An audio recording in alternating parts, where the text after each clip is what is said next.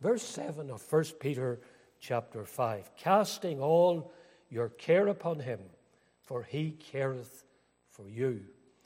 The first epistle of Peter is written, of course, to believers, as you'll see if you look at the very start of the epistle. Peter says he's an apostle of Jesus Christ to the strangers scattered throughout Pontus, Galatia, Cappadocia, Asia, and Bithynia. And he says, elect according to the foreknowledge of God the Father, and so on. So he's writing to those who are the people of God. We discover that these people had been scattered by persecution. And chapter 1 and the verse 6 tells us that though they greatly rejoiced in salvation, they were in heaviness through what he calls manifold or many different trials and temptations. They were grieved and they were thrown into sorrow. Now, as Peter comes to the conclusion of his letter to them, he exhorts them to cast all their care upon the Lord, and he tells them why, because he says, he careth for you. Now, that word that Peter wrote wasn't just for believers some 2,000 years ago. It has been of tremendous benefit to multitudes of God's people down through the centuries. What blessings we have drawn from thinking, casting all your care upon him, for he careth for you. Now, in this text, the first thing we see is this. There is an indication that God's people have many anxieties. That word care carries the idea of being distracted, of feeling anxiety. It comes from a word that means to divide or to disunite. You're cut in two in a sense. And I was thinking about this today. Imagine that you know your loved ones, maybe your son or daughter or your brother or sister, are traveling along a road. You know they're traveling along that road and you know when they're going to be traveling along it. And then news comes to you that there has been a very serious accident on that stretch of road. Your mind will immediately be distracted. What you're doing, you'll not be able to concentrate upon it because all the time you'll be thinking, could it be that it's my son, my daughter that's in that accident? Could it be my brother, my sister? Or it could be my father, my mother? You're thinking about it. You cannot concentrate. And that's the idea, really, behind this word care. It is a distracting worry. And you'll notice the word all. It says, casting all your care upon him. So there's an indication that we have many anxieties, many fears, many worries. And I want us to think just for a moment or two about some of these cares and anxieties. Parents have anxieties about their children. Even when they're grown up, you still have those fears, you still have those worries. If you're a Christian parent, you care about your sons, your daughters, and when you have grandchildren, you care about them. You want to see them right with God. You want to see them walking with God. My next brother to me died at the age of 49. He died of cancer. And one of the great fears my brother Brian had was that perhaps his sons or some of his grandchildren, he didn't have grandchildren by the time he died, but he was afraid lest some of them would dishonor the Lord. I can say with gratitude that they're walking with God. Some of the grandchildren are very young, but his sons and their wives are walking with God. And that anxiety he had, it was translated into prayer, to pleading with God for them. So we do have anxieties about our children, about our grandchildren, about brothers and sisters. If you have unsaved parents, you have anxiety about them. You want to see them saved. You want to see them right with God. And then we have fears in other aspects of our lives. We have fears about our health. We have fears about old age. We will have fears about failure. Some people find it difficult when they're under conviction of sin to think about the future. And they say, but if I were to get saved, I could never keep it. I could never hold out. I would be sure to fail. Of course, there's an answer to that, but I'm not going to touch on that at this moment in time. There's that anxiety about getting out of fellowship with God, about backsliding, about failure as a child of God. And then there's something that is described in one of our hymns.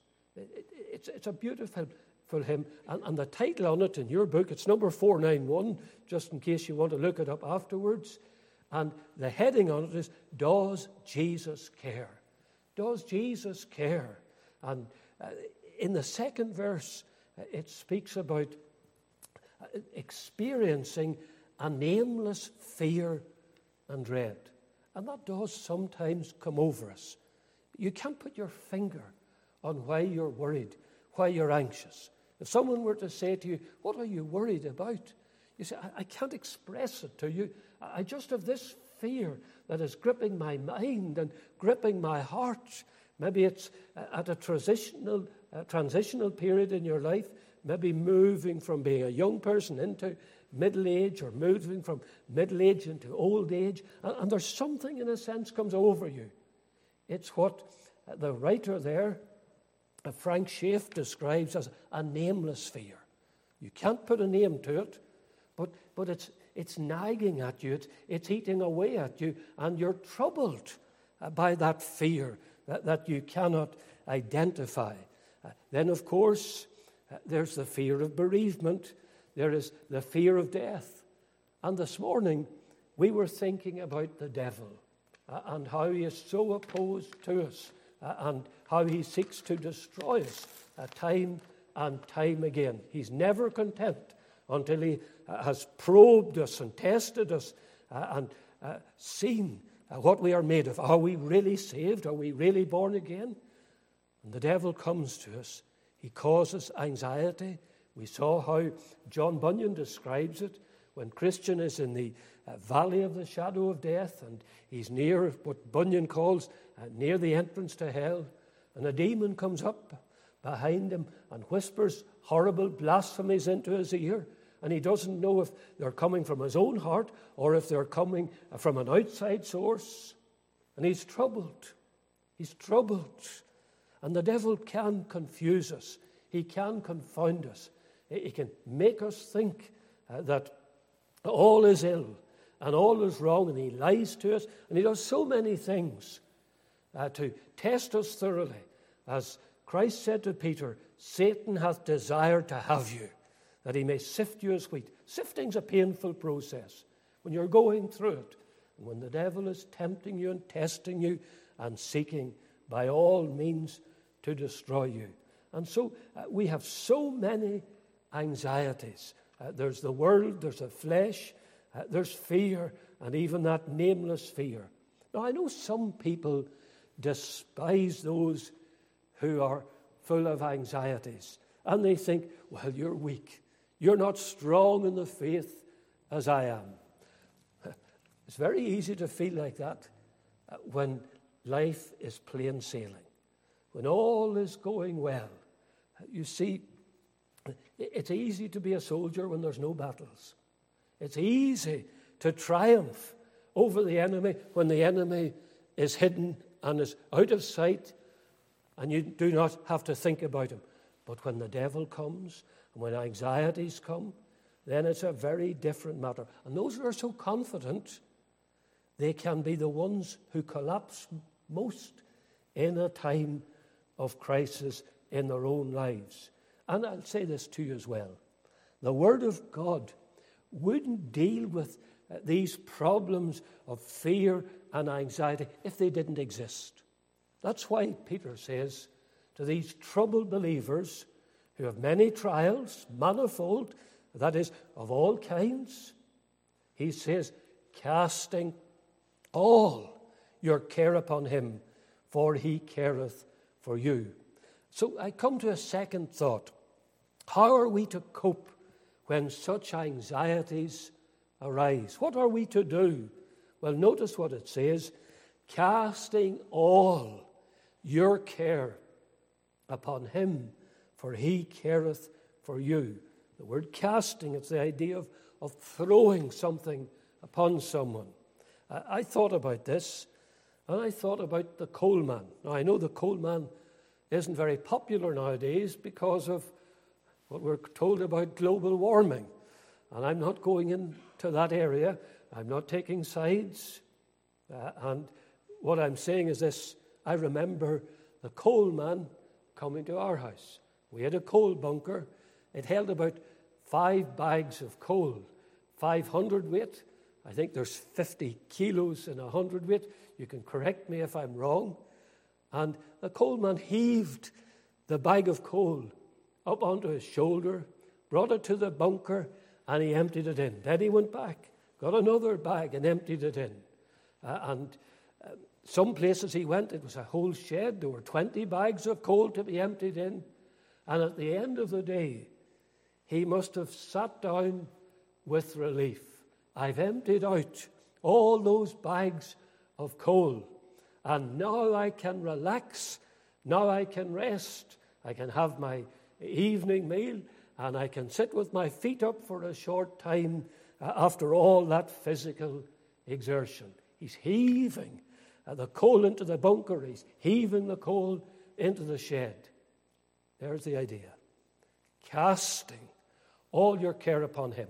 And when you bring it to the Lord, you must leave it with the Lord.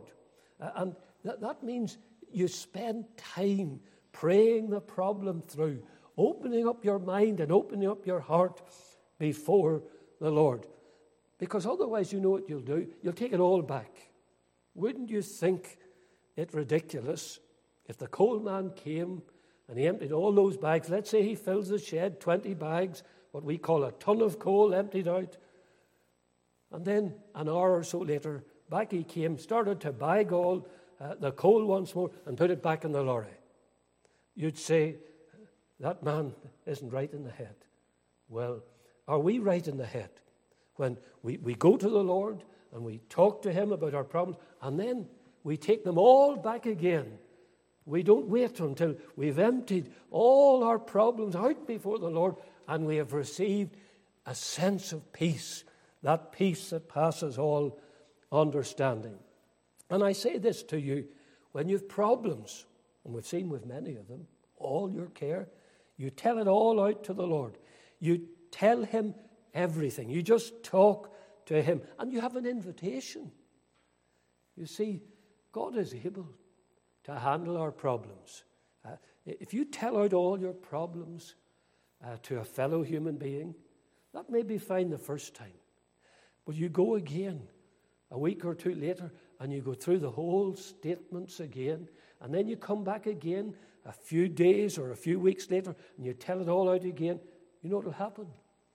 You'll weary that person until that person is sick of the sight of you. They do not want to see you. They'll say, oh, I don't want to hear that story again.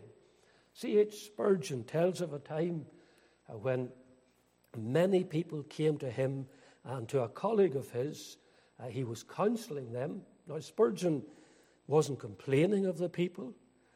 He had set that time for people to come and to talk to him, and that he could give them pastoral counseling and show pastoral care for them.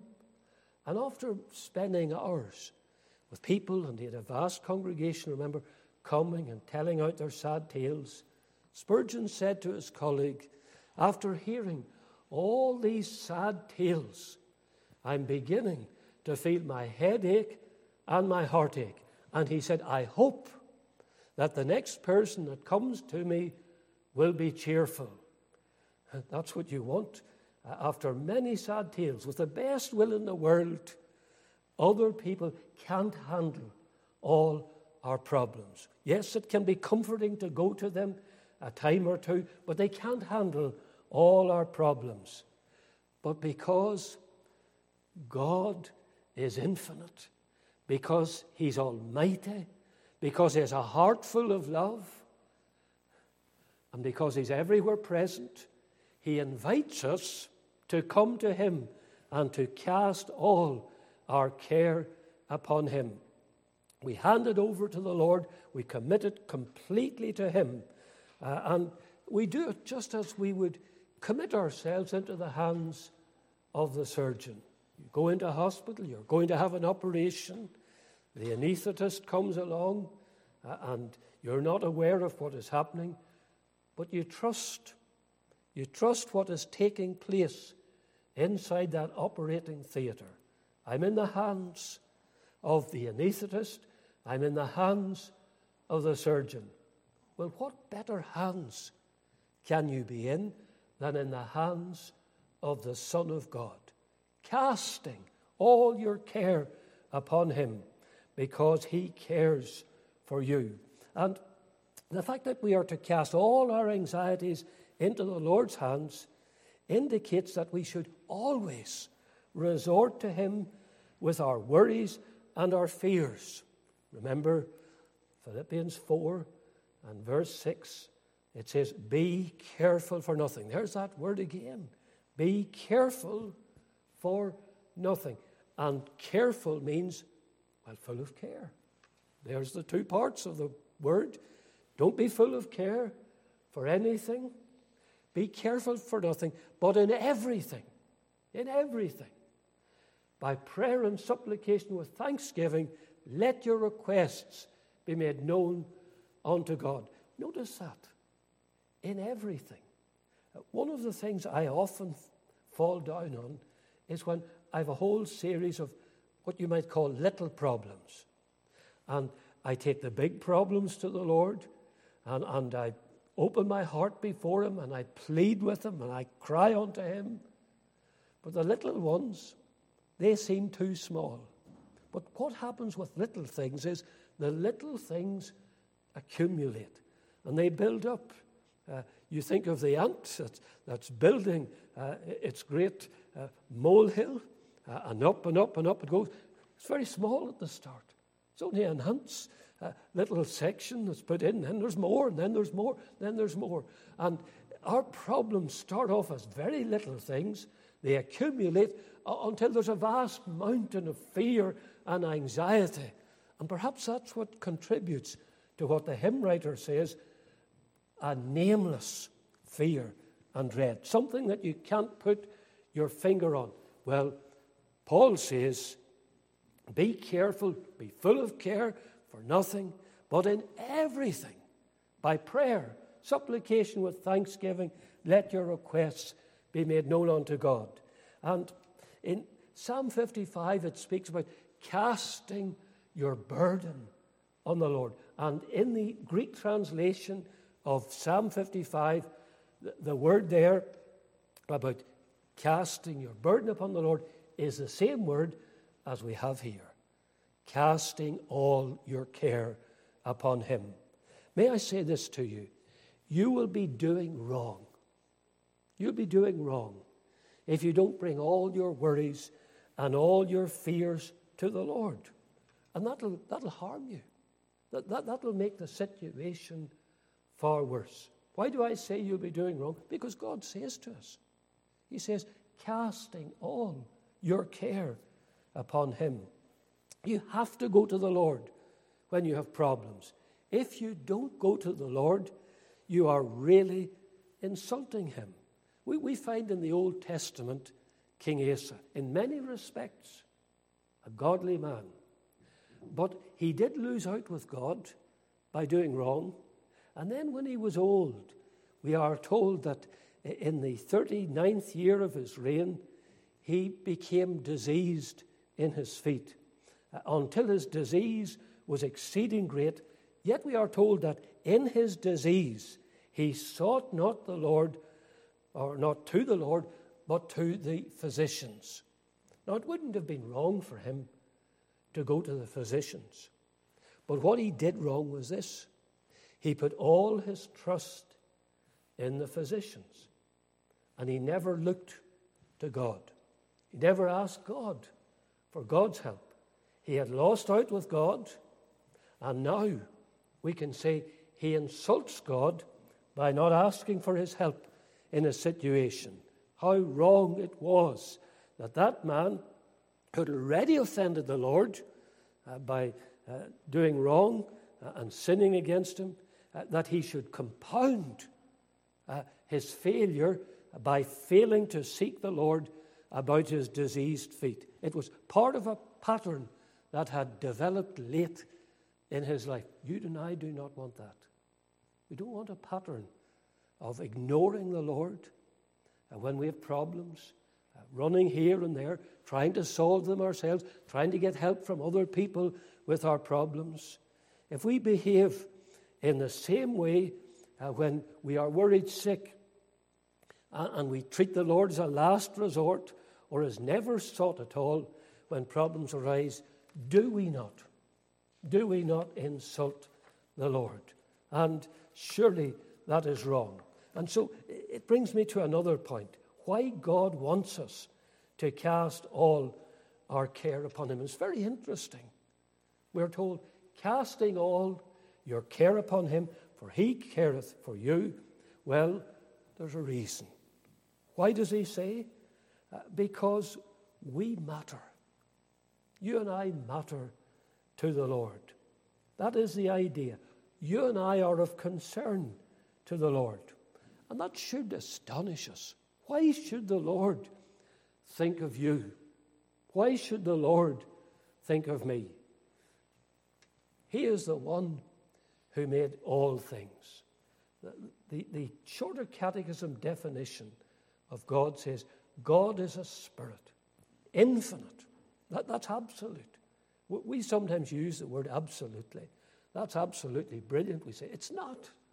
Absolute means it has no limit to it.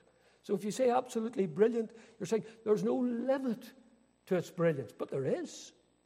There is a limit to everything that man does. It's never in the absolute degree.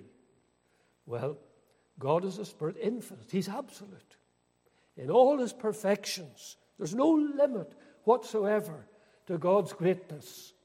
Infinite, eternal. God has always been. God is now. God always will be. And God is unchangeable. He's unchangeable. Isn't it said? Yesterday and today and forever. And we sing it. Yesterday, today, forever. Jesus is the same. All may change, but Jesus never. Glory to his name. Infinite, eternal, unchangeable. In his being, wisdom, power, holiness, justice, goodness, and truth. They trip off your tongue. But if you stopped at every part, you would see God is infinite, eternal, and unchangeable in his being. Infinite, eternal, and unchangeable in his wisdom, in his power, and so on. And then stop again and think, God the Father is infinite, eternal, and unchangeable in his being, wisdom, and power. God the Son is the same. God the Holy Spirit is the same. He has made this world. He has made all the stars. And it's such a little thing to God that in Genesis chapter 1, we read of God creating the heavens, the earth, the sea, the dry land, and so on. The sun to rule the night, the lesser light to rule, sun to rule the day, the lesser light to rule the night. And then it throws in a little expression as if it were nothing. He made the stars also. An incidental detail. One man way back centuries ago thought he could count all the stars. I think he got about 1,100. And then, of course, the telescope discovered 1,100. That's nothing. There's millions, there's billions, there's trillions, there's quadrillions. And if we could see with more powerful telescopes, far, far more, he made the stars. Also, he made the little creatures. He made the great creatures. I don't see how anybody, after a visit to the zoo, could possibly believe in evolution. You look, these creatures are so different. Yes, there's a design. And yes, you might see some similarities in design in some of the creatures, but they are so different, they're so diverse, and everything is after its kind. God made them. God knows them all. He sees them all. Even a sparrow doesn't fall to the ground without his knowledge. The hairs of our head are all numbered. And what is it all about? It's all about God's interest, his particular interest in every individual that is born into this world. The psalmist said in Psalm 8, when I consider thy heavens, the work of thy fingers, the moon and the stars which thou hast ordained, what is man? What is man, that thou art mindful of him, and the Son of Man, that thou visitest him? So God is interested. God is interested in you. He is interested in me. And God wasn't simply saying, or Christ rather, I should say, the second person of the Godhead, Christ wasn't simply saying when he spoke about the sparrow and when he spoke about the hairs of her head, he isn't simply saying that God knows everything about us. He does know everything about us. But he was telling us that God is interested in every little detail about our lives. Think how parents with their first child in particular look at the newborn infant and they are amazed. They look at the little fingers and the little toes, and everything appears to be in miniature, and they are interested in every little detail. They turn out the little fingers and the thumb and turn out the little toes, and it's a source of wonder to them. And their hearts swell with love for that little child. I remember our daughter telling us that, well, she had nieces and nephews, but she said it was so different when she had her own first child. This was her very own, and her heart was bursting with love because this was her very own child. Well, what would you think? What would you think if a child deeply loved by its father and mother, when that child has anxieties and has fears, doesn't confide in his or her parents, but goes to an outsider, goes to someone else and opens up his or her heart to someone else? The parents would feel that they had failed as parents and they would be greatly distressed. Now, can you see what I'm driving at? God wants to be involved in every aspect of our lives. It's hurtful, if I may put it this way, it is hurtful to God when we do not go to him when we are anxious or distressed. And going to him would have an added bonus, if I may put it so mildly. It would have this bonus: it would provide us with an opportunity for fellowship with him and to feel his sympathy and his love. It would give us a wonderful opportunity to get to know him better. So, why insult God? He says, you've cares. You've many cares.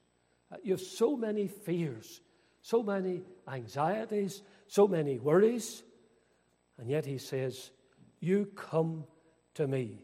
David says, I will be glad and rejoice in thy mercy. For thou hast considered my soul in trouble. Thou hast known my soul in adversities. If there's ever a time, and I know I'm probably exaggerating it a little bit here, but if there's ever a time when you can be sure that God is interested in you, it's when you have problems. It's when you have anxieties and when you have fears. When I go into a home where there's been bereavement, I will generally read the 46th Psalm. God is our refuge and strength, a very present help in trouble. He's always near. He's always near. We can't always sense his nearness, but he's always near. But the psalmist says he's very present in trouble. You may run to him. You may open your heart to him. You may tell him all your worries, all your fears. He'll never become weary. It's an opportunity, as I've indicated, for you to get to know him better, to have fellowship with him, to experience his love. Anxieties provide all these opportunities for us. And the hymn writer said, I found a friend. Oh, such a friend. He loved me ere I knew him. He drew me with the cords of love, and thus he bound me to him. and round my heart still closely twine those ties which naught can sever. For I am his, and he is mine, forever and forever. I found a friend, oh, such a friend, so kind and true and tender, so wise, a counselor and guide, so mighty a defender. Yes, the Lord is interested. The Lord cares. When you have problems, he says, come, cast all your care upon me, because I do care for you. And then there is something else. He is able to help us. Our friends may become weary of us, but God who loves us, God who is interested in us, because he's the Almighty, the eternal, the unchangeable, he is able to help us. Think of the three young men in Daniel chapter 3. Most people know them as Shadrach, Meshach, and Abednego. It's wonderful how their names have been lost, their original names, Hananiah, Azariah, and Mishael. Their names were expressive of God. Hananiah, the Lord is gracious. Azariah, the Lord is a help. Mishael, who is like God. And then Daniel, who was their friend, God is my judge. And all the names were changed to Babylonian names to try to get them to forget God. But they didn't. All the efforts failed. And when those young men were told to bow down before the idol that Nebuchadnezzar had constructed and were threatened with the furnace being heated 7 times more than was customary, they said to the king, "We're not careful to answer you, O king. We don't have to think about it. We know what we must do before God." And they added these beautiful words: "If it be so, our God whom we serve is able to deliver us from the burning fiery furnace." So they had confidence in God. He's able. He's able to help us. Now, they weren't necessarily saying that they would not be burnt to death. They were willing. They were willing to be burnt to death rather than worship an idol. But they added these words after saying that he was able to do it. They said, "And he will deliver us out of thine hand, O king." Should we be burnt to death, reduced to ashes, we will be delivered. At the moment we breathe our last in the flame, and that will only take seconds if the Lord doesn't intervene, the moment we breathe our last, we will be delivered. We'll be absent from the body, absent from those ashes, and we will be present with the Lord. I wonder, have there been times in your life when in deep distress you've come before the Lord and you've cried to him, you've cast all your care upon him, and you've experienced his peace, a peace beyond all comprehension, beyond all our understanding? I know there's times when I've been at my lowest point, and I've pleaded and pleaded with God. And many times, after going on my knees in distress before the Lord, I've risen with that sense of well-being, that sense of the Lord's love, the sense of the Lord's nearness, the Lord's joy, the Lord's peace. How exhilarating, if I may even use such an expression. Listen to the exhortation: casting all your care upon him, for he careth for you. And implicit in that statement, he careth for you, is the thought, he's able to help you. He's able. And he will help you if you come to him. But what if you're not saved? You're burdened. You're burdened with sin and distress. You're bound for hell. Well, he's able to save. He's able to save. He's interested in his creation. And he invites you to come to him.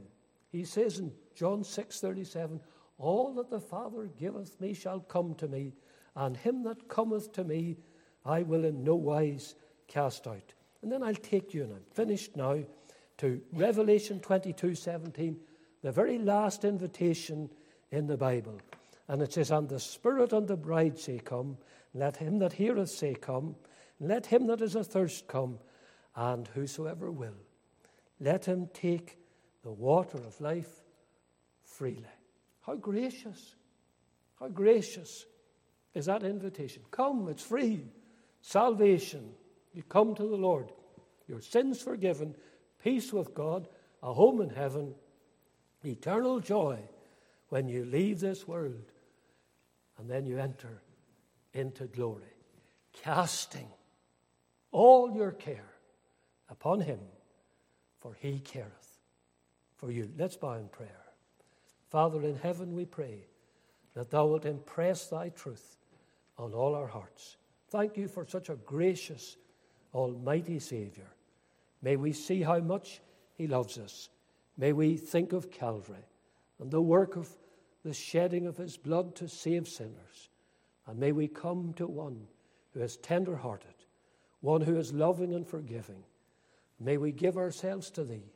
And for thy people who have worries and fears, may they cast all those cares upon thee and remember how much thou dost care for them. We ask in Jesus' name, amen. We have another hymn, and it's the hymn number 72. We'll just sing one verse of it. That's all I ever manage after preaching. Hymn number 72, and we're going to stand again as we sing. Let me just find the hymn, and then glory be to God the Father. Actually, you were singing this, I think earlier I heard it. So we'll sing the first and the last verses. So we'll sing two verses of the hymn. Hymn number 72.